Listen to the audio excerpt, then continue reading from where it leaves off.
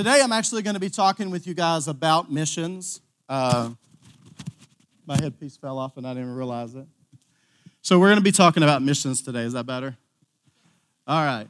So missions is something that is very much my heart. And when I actually got called into ministry, it was actually later in life. I was in my mid-30s. And if you had have asked me earlier in life, would I ever be in ministry? The answer would have been emphatically no. And it's not just because I feel like God wasn't using me in mighty ways. I was a big part of the music ministry at First Baptist Cholton. It was a great way to be able to come up, wonderful church to learn from. But my heart just wasn't ready. There was a lot of development that needed to happen within me first before I could actually receive that calling and understand what it was. And it was actually through missions that God set me out and put me on this path. Many of you have heard me talk about New Season Church. New Season Church was a church plant that I got involved with through First Baptist Cholton, and it actually planted a new church in the heart of Whites Creek. A lot of times when people look at missions, they think, well, missions is international. It's going way beyond. Missions actually happens right here at home as much as it happens across seas. So those are all things that come into play. And today we're going to focus a little bit more attention over some of our overseas. But more importantly, I want to break down missions and kind of understand what it really means. So I want to start off with how Webster's defines missions. First off, it's an important assignment carried out for political, religious, or commercial purposes, typically involving travel. Pretty legalistic in the approach when you look at it there. The second version is the vocation or calling of a religious organization, especially a Christian one, to go out into the world and to spread its faith. This is what I'm going to focus on. Now, although that is an accurate depiction of what missions is, there are two key things that are missing from the definition itself. The first one is going to be heart. Compassion for others, willingness to feel and assume the hurt or despair of others, and more importantly, humbleness to be able to walk alongside and openness to be transformed. Most of the time, people think when we go out on mission, we're there to transform the person or the population that we're going to. When I went to Uganda for the first time, which was my very first international mission trip this year, I'm going over there and I'm freaking out because I'm like, what am I going to do? What am I going to teach? How am I going to speak to these people? What are these kids used to? And so I spent a lot of time in prayer and prep, and for those of you who know me really well, I do a lot of that. I want to make sure that God's always at the forefront of anything that I'm doing or thinking or saying. And so spent a lot of time, and it's always funny, in the ninth hour, God starts revealing things, and it's amazing how well everything came together as we got there. But heart, you've got to have that. You've got to be able to feel, and through that mission trip, I was actually transformed. I went from being that planner that's always like, I got to have it laid out. I've got an agenda. This is my lesson plan. This is exactly what I'm going to talk about. And then I got there, and Nancy Johnson will laugh at me. But I looked at James finally one day because James is very impromptu. Like, you will speak. You will speak. You will do this. You will do that. And then finally I said, James, I appreciate that. I said, but I really don't like to be put on the spot.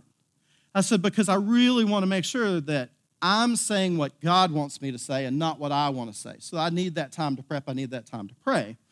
And he's like, it'll be okay. So we're at the high school, and Nancy bailed me out. She was awesome. So I'm like, okay,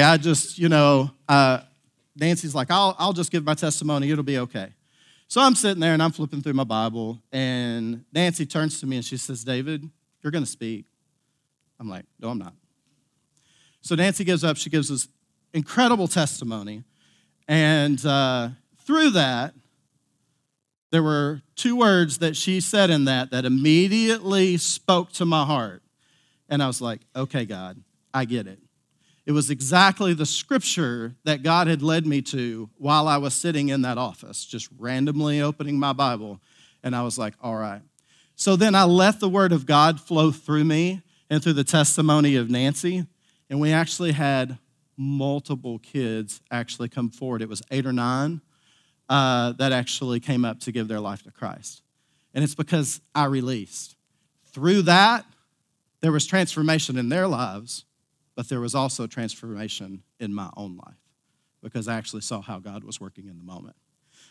That brings me to my second point that's missing from the definition. That is faithfulness. We must remain unapologetically faithful to the gospel and seek the guidance and discernment of the Holy Spirit to both engage and transform people and nations. If we're not rooted in the Word, if we're not seeking that guidance of the Holy Spirit, we're not going to be successful. Any works that we do apart from God are just worldly things. We have to have Him to be able to make that difference and to rise to the next spot.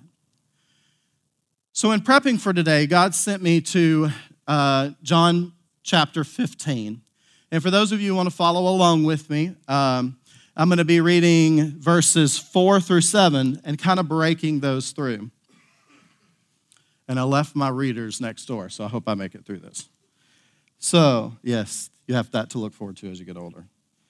So, it's starting with verse 4. It says, "Abide in me, and I in you. As the branch cannot bear fruit by itself unless it abides in the vine, neither can you unless you abide in me. I am the vine, you are the branches. Whoever abides in me and I in him, he is that bears much fruit. For apart from me, you can do nothing." That's very important. Apart from God, we have no power or authority. He is the ultimate power, the ultimate authority. He's sovereign. He rules over everything. He's omniscient. He knows everything.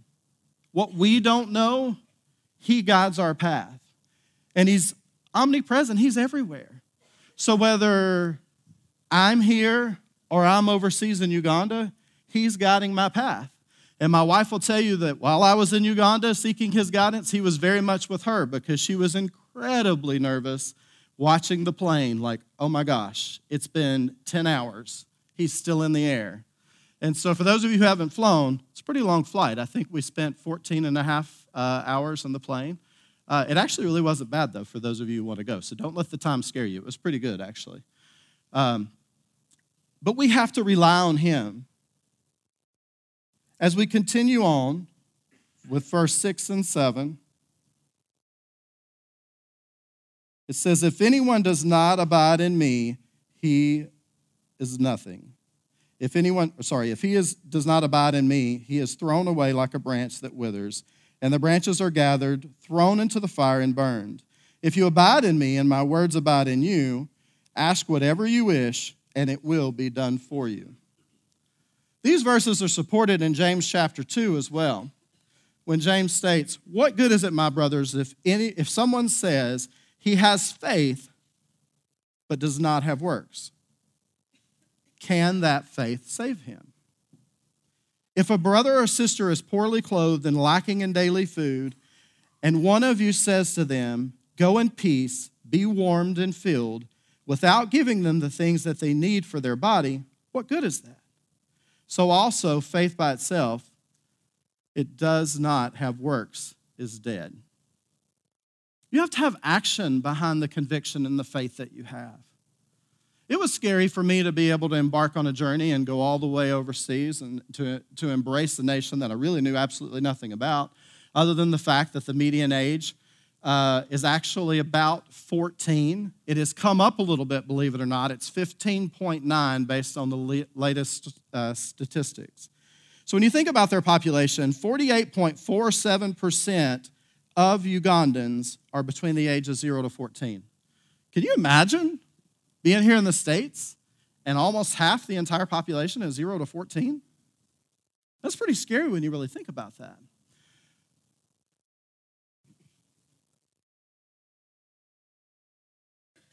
In all that we do, in all that we say,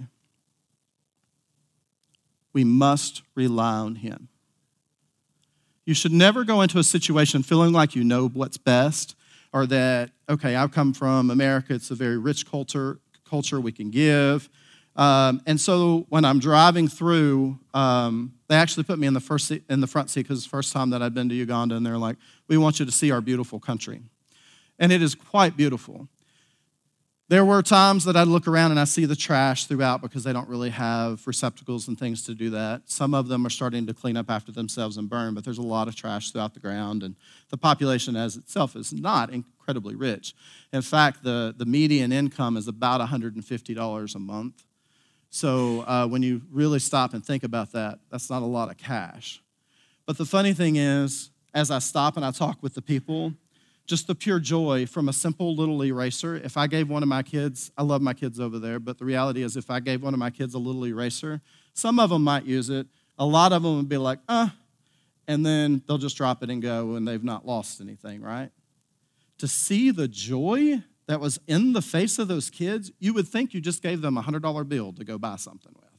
Like I was transformed when I watched that. I'm like, how is this? And then it's easy to cast judgment about different populations, but I was talking with one of the teachers, and of course they wanted to know about America and all the glitz and the glamour and the things like that. But she actually felt pity for Americans.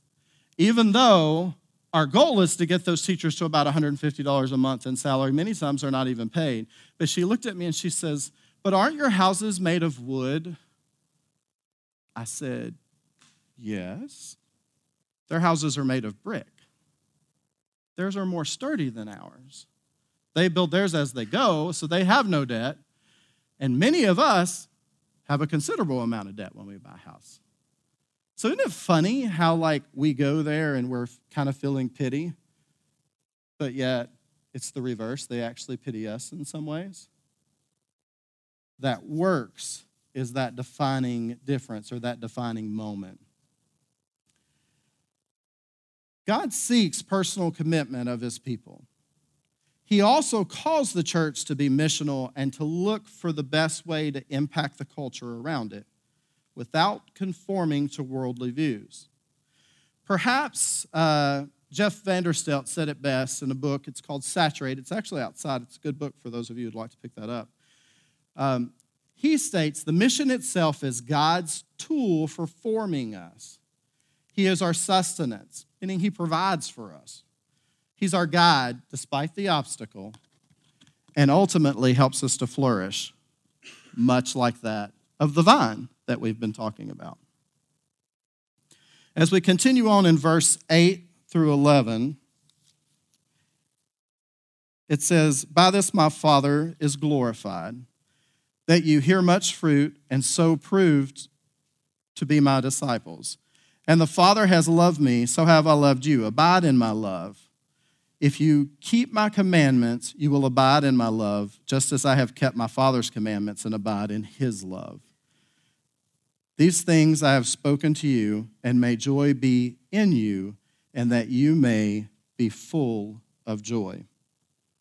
This is God's promise to us, that he will protect us, that he will nourish our bodies. More importantly, even our souls. He will sustain us, he will guide us, and we will all be able to reap the harvest of his work. Because bear in mind, this is his work. It's not mine, it's not yours, it's not anyone else. It's his work that he's doing through us to be able to make this impact. He continues in verse 12 with his commandment, that you love one another as I have loved you. This is our call to action. Despite the corruption, the malice, the different beliefs, the various government reigns, he will sustain us. Just like I mentioned earlier, he will guide us, and he will help us work through whatever challenge is there, whether it's in our backyard or whether it's something at a national level. Romans 8:7 reminds us that the mind of the flesh is hostile to God, for it does not submit to God's law. Indeed, it cannot. Those who are in the flesh cannot please God. As it continues, it starts to talk more about love in verses 13 and 14. Greater love has no other than this, that somebody lay down his life for his friends. You are my friends if you are what I command you.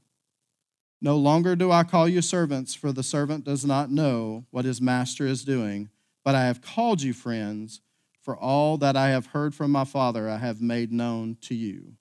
You did not choose me, but I chose you. and appointed you so that you can go and bear fruit, and that your fruit should abide, so that whatever you ask in the Father's name, he may give to you. These things I command you, that you love one another. Going out, serving people, it's not something we do because we want to do it. It's something that God commands us to do. And we want to make sure that as a church that we continue to do that. This church has evolved so much in the last few years, and I hope that you guys have seen that. It's always had a mission focus within the community, but it's really branched out from that. We go all the way 6,700 miles to Japan for a ministry that's there. We have many things going on in the community. We're looking at expanding the church, adding additional ministry opportunities within this community. There's more ministries that we're adding. We've got 2 beautiful young ladies from our church that are going out in mission, and then we also have Uganda, obviously, where we've spent a lot of time. This church is growing, and it is moving. And as the New Testament reveals time and time again as you read through it, it says being on mission involves suffering and persecution of those proclaiming the gospel. He's telling us it's not going to be easy no matter what it is that you do. But God continually shows and does not dwell in the past. Now, don't get me wrong. It's okay to learn from it, but we don't want to dwell in the past. God calls us to look to the future and the things that we can better within ourselves and within others. Additionally, God challenges us to move beyond the present and to look to the future. And I am happy to report that the future of 24 Church is very bright. We've got a quick little video clip to share with you about Chosen and the ministry and the mission that's there. And then I'm going to have the Uganda team come up with me for just a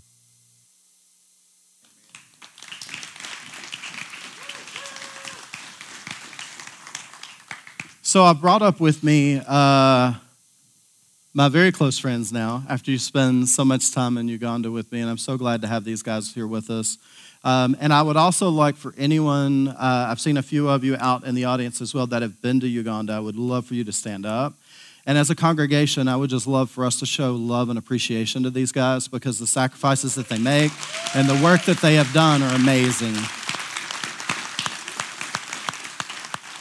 Now, just as that video has showcased, so many great things have happened since the Johnsons came and joined us and let us know a little bit about Chosen. I've spent a lot of time with James, and I got to tell you, the heart that man has is simply amazing. And to see the wonderful things that he is doing, to see his church that he is forming. It now has a roof. When I was there, it just had 3 walls, and then it was kind of had a tarp over the top, but it has a roof. We have land now for the school. And what I wanted for these guys to do is just to share a little bit about kind of their heart, what brought them to Chosen, how they were exposed to that, and kind of what's happening in the life of Chosen. Is this working? Yes. We can't get that one to work. We'll introduce ourselves here. I'm Gus, and this is Oscar. I'm Hannah. I'm Nancy. I'm Bruce. Nice to meet you, Brandon. First, I want to give this to you, present this. It's for the church from James. And it says, Missionary Trip to Uganda, November 2018, CWAM Ministries, that's Chosen with a Mission, is our nonprofit. To the leaders, pastors, and all members of 24 Church, Tennessee, USA, go therefore and make disciples of all the nations, baptizing them in the name of the Father and of the Son and of the Holy Spirit, teaching them to observe all things that I have commanded you. And lo, I am with you always, even to the end of the age. Matthew 28:19. May the good Lord bless you for sending missionaries every year and fulfilling the great commission that Jesus Christ left with all of us. And then it's signed from Pastor Kintu James, Grace and Glory Chapel, Matuga, Uganda.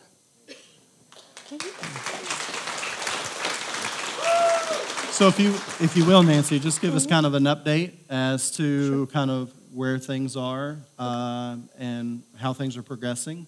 And they're just going to show a few slides in the back as you go.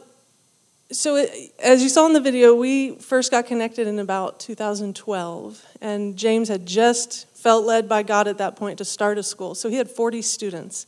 In Uganda, there is no public education. Either you pay for your child to go to school or they're out on the street, which is where James found these kids. And he having grown up without a father himself, he felt a need and a desire to speak to that and do something about it. And anyway, so we prayed, and then we started raising money, and then we had an art auction, like you saw, and it's contagious once you start helping them and you see how far that money goes.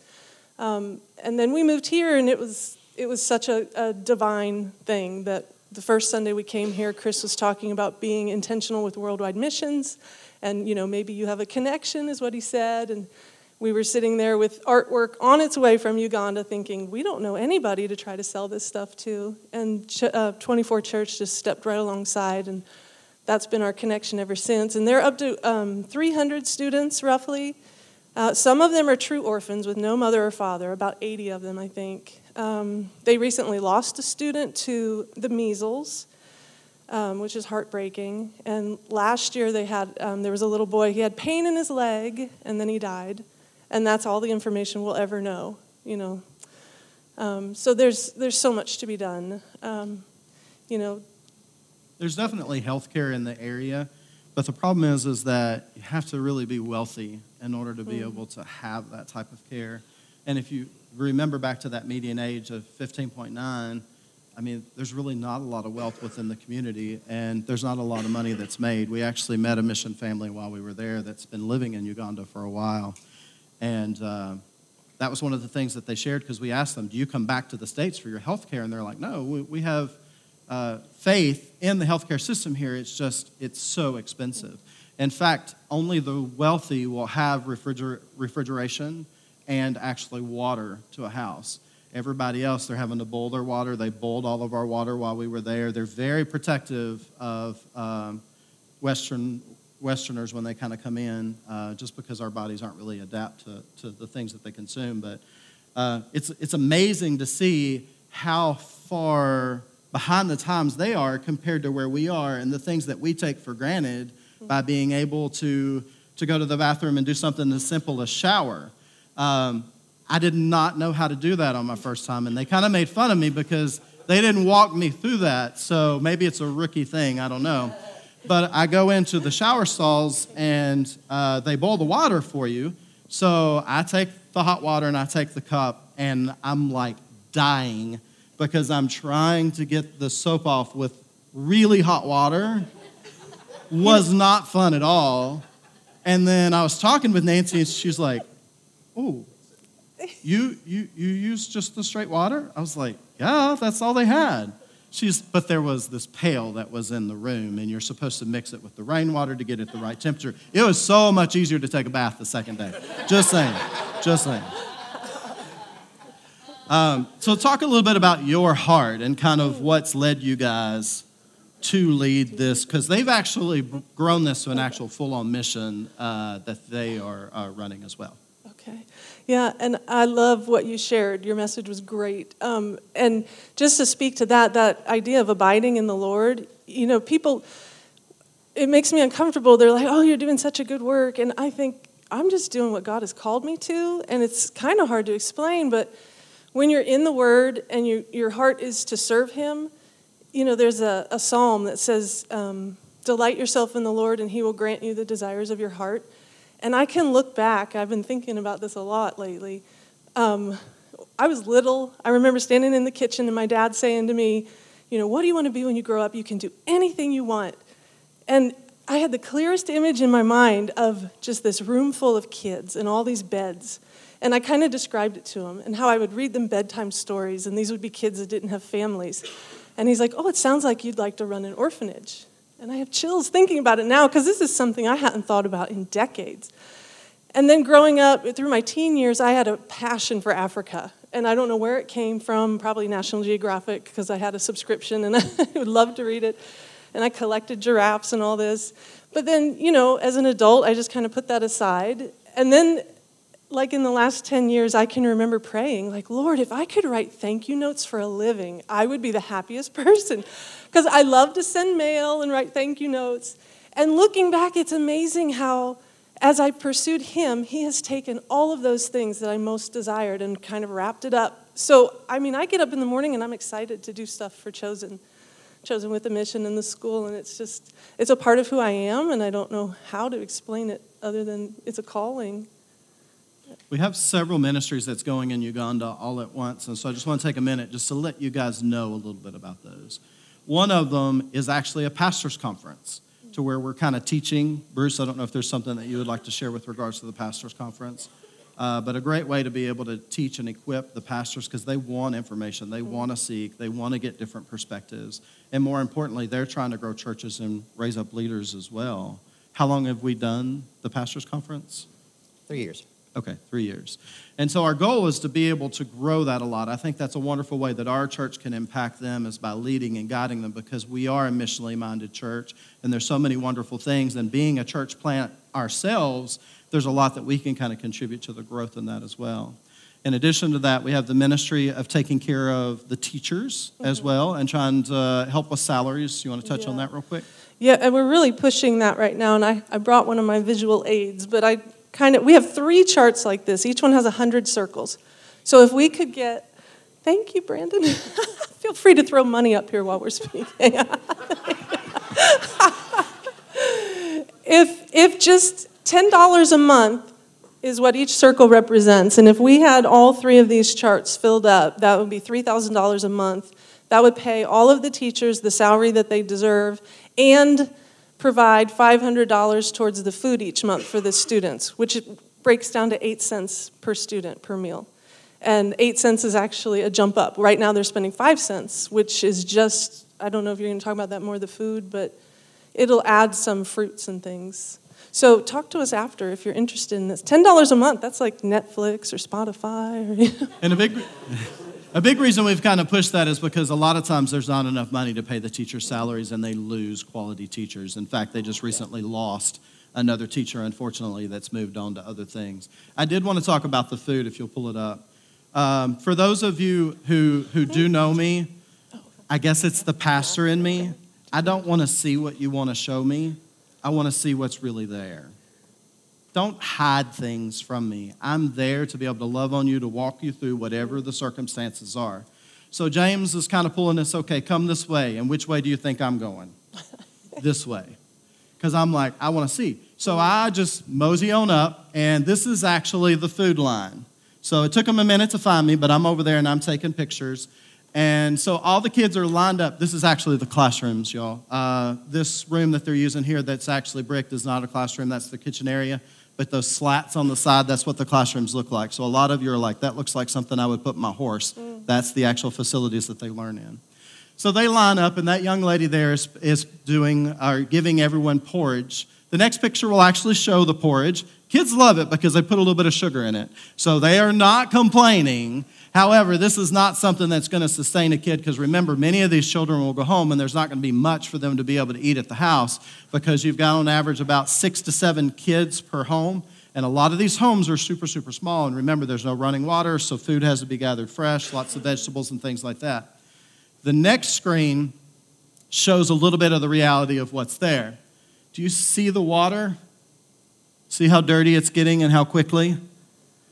They changed that water really fast once I got over there and they saw I was taking pictures. But that's the reality of what they're dealing with. People will sometimes put on a show so they get the best foot forward because they think that's what's going to convict people and they want to see, hey, I'm doing a good job. I want you to give and I want you to support. I don't want you to see that we have issues because at that point people may shy away and be like, I don't want to support. But you know, it's the dirty things that make us want to be more supportive and there. And so that's what's there. So this water is actually to be able to wash their cups. So the one with the suds, they'll wash their cup out. They'll rinse it in the water there. There is a water reservoir, but it has to be filled. They do collect some rainwater and will convert it over by boiling it. But it's about $100 a month to be able to bring water in just for the school. So it's pretty wild when you look at it. But I want you to see that, not to like tug at heartstrings. I just want to paint a reality of this is what life is like. We take a lot of things for granted until we're exposed to the other side and really see what's there. And so that's why I wanted them to be able to share a few minutes with regards to that. Is there anyone else that might have a question for any of our volunteers that went? Now that, where we're building the school on the land that they own, They can, yeah. Right now they're renting where they are, and that's why we've been trying so hard to get the funds to build the school on the land, because then we could put in a well. Yes. And you will see community wells throughout, like Bloodwater Mission and things like that have put those in, and you'll see groups of families come with these. They look like gas cans, kind of, but they're yellow, and they will fill them, and they will send them on. Word to the wise, if you go to Uganda, do not offer assistance to kids when you approach them. It does scare them. That may have happened, just saying. Any other question? In the back?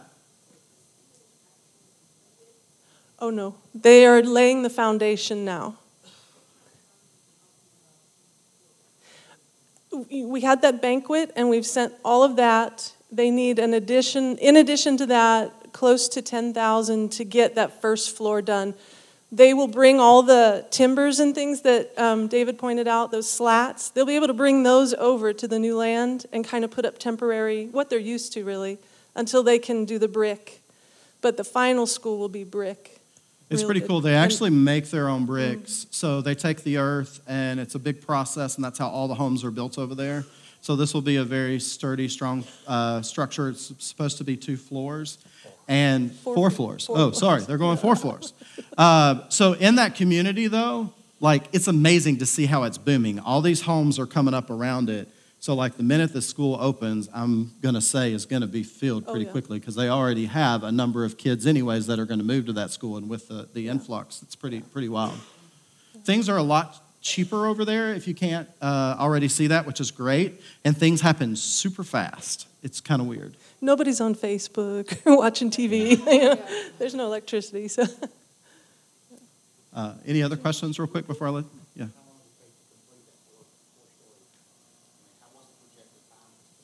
It's all dependent on the money. As the money comes, we'll send it. So they're pretty dedicated. The people he hires, that's all they're doing. That's their only job until that's over, and then. But the point they made earlier, there is no debt. It's not. Now, I saw somebody else had one more hand. We'll try to take that real quick, just because I know my teachers are mad at me for running long. He takes in anybody who comes. That's why they're up to 300 now. And there are some fees that families are supposed to pay, but many of them do not pay them, and he still will not turn a child away. He said about 20 families give maybe $10 to $12 each term, which is every 3 months. So that's nothing. Well, thank you guys so much for the many questions. These guys are going to be out front, so you'll be able to ask any other questions or anything that you have with regards to Uganda. There's also information outside with regards to the other missions that we are a part of. This is just one part of many things that we are doing. So we want you guys to know we love you. And real quick, we're just going to pray because I think Ben stepped out, and I'll have him share a little bit later, like in the next service. Father God, thank you so much for this opportunity to be able to come together, Lord, as a body of believers, and more importantly, as disciples for you and your gospel, God. We thank you so much for the many people throughout this church, their hearts to be able to serve in many different capacities, whether it's serving this church, Lord, giving communion, serving in kids, whether it's helping out within the community and planning new churches, or whether it's going international and giving of their time, money, and talents to be able to tell others about you and to be able to expose them to the wonders and the glorious life that we can have through you. We pray that you continue to guide our path, direct our actions, Lord, and more importantly, may we always turn to you for that guidance, that love, and that understanding. It's in your name we pray these things. Amen.